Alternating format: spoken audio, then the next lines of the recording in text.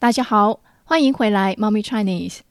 Before we start this podcast, I would like to say a special thank you to you who left me some comment, review, and feedback on different platforms. 谢谢 to Zaradas from Russia who said, Thank you for this amazing podcast. I like how you keep everything simple yet very informative. I usually listen to the podcast during the day and at night I check the transcript to see if I got everything right. Thank you very much for your nice comments and sharing with us a great learning method to improve the listening skill. Another great thank you to Starlight Bob from Philippines, who said, Enjoy listening to this podcast as it covers a vast array of topics that are thought-provoking and relevant. The host pronounces words clearly and speaks with a pace that is understandable and easy to follow. She also adds idioms and expressions that are useful in daily conversation.Thank you very much for spotting that. I do try to introduce more common idioms because they're actually great materials to use if we would like to sound like natives. And I'm very pleased that you found it useful. I have more reviews to read out in the future episode.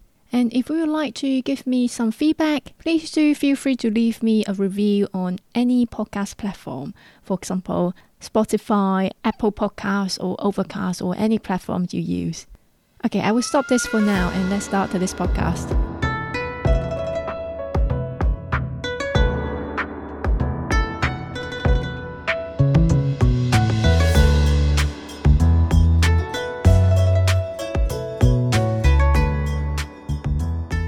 有时候我会刷社交媒体。最近我在社交媒体上常常看到一些关于年轻人发疯的东西。发疯 means to go crazy. 发疯。现在在网上说自己发疯，好像已经成为了一种潮流。潮流 trend. 潮流。在网上说自己发疯，好像已经成为了一种潮流，尤其是很多年轻人喜欢分享他们发疯的经历。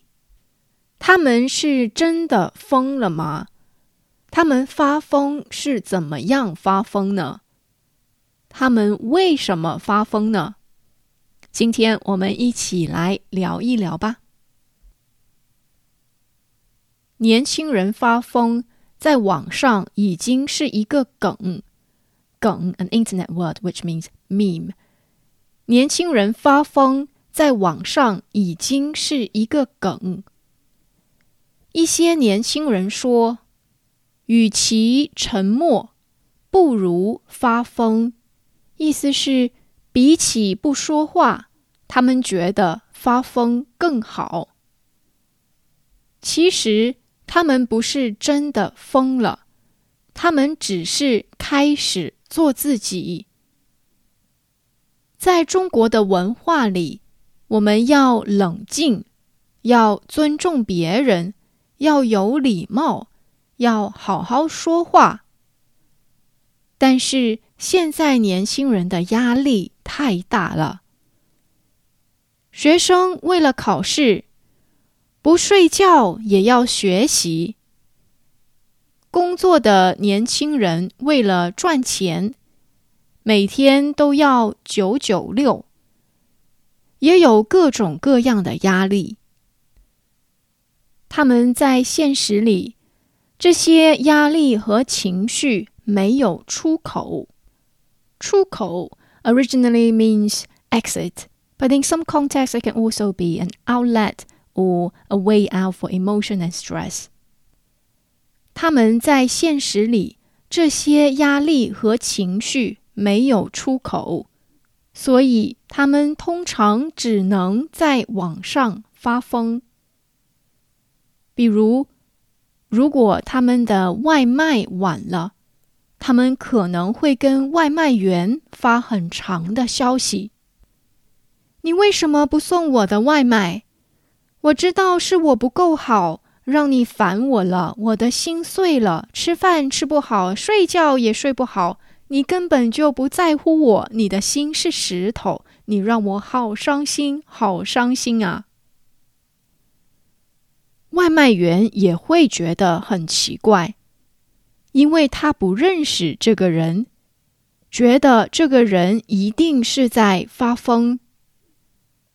但是发疯是这些年轻人的情绪出口，他们在现实生活里可能说话要小心，做事情也要小心，可以在网上发疯，胡言乱语，让他们觉得比较好玩，也可以放松。胡言乱语 a very useful idiom as well, which means saying nonsense. 可以在网上发疯，胡言乱语，也让他们觉得比较好玩，可以放松。年轻人有时候也会做一些很疯的事情，比如一个网友说，他因为觉得老板太讨厌了，就辞职了。辞职以前还骂了老板。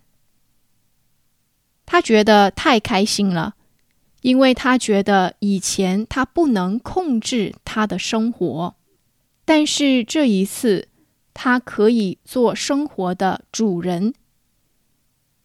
总而言之，现在中国的年轻人发疯，是因为生活的压力太大了，发疯也只是情绪的出口。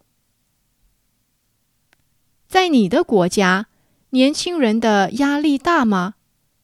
面对这些压力，他们会做什么呢？欢迎给我们留言分享哦。So in your country, do young people face the same pressure as well? How do they cope with that? Leave us a comment and share your thoughts.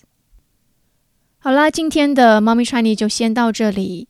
If you would like to read the transcript and the translation of the podcast, please go to mommychinese.com. Do let me know if you're interested in or curious about any topics. 谢谢你的收听，我们下个星期见。再见。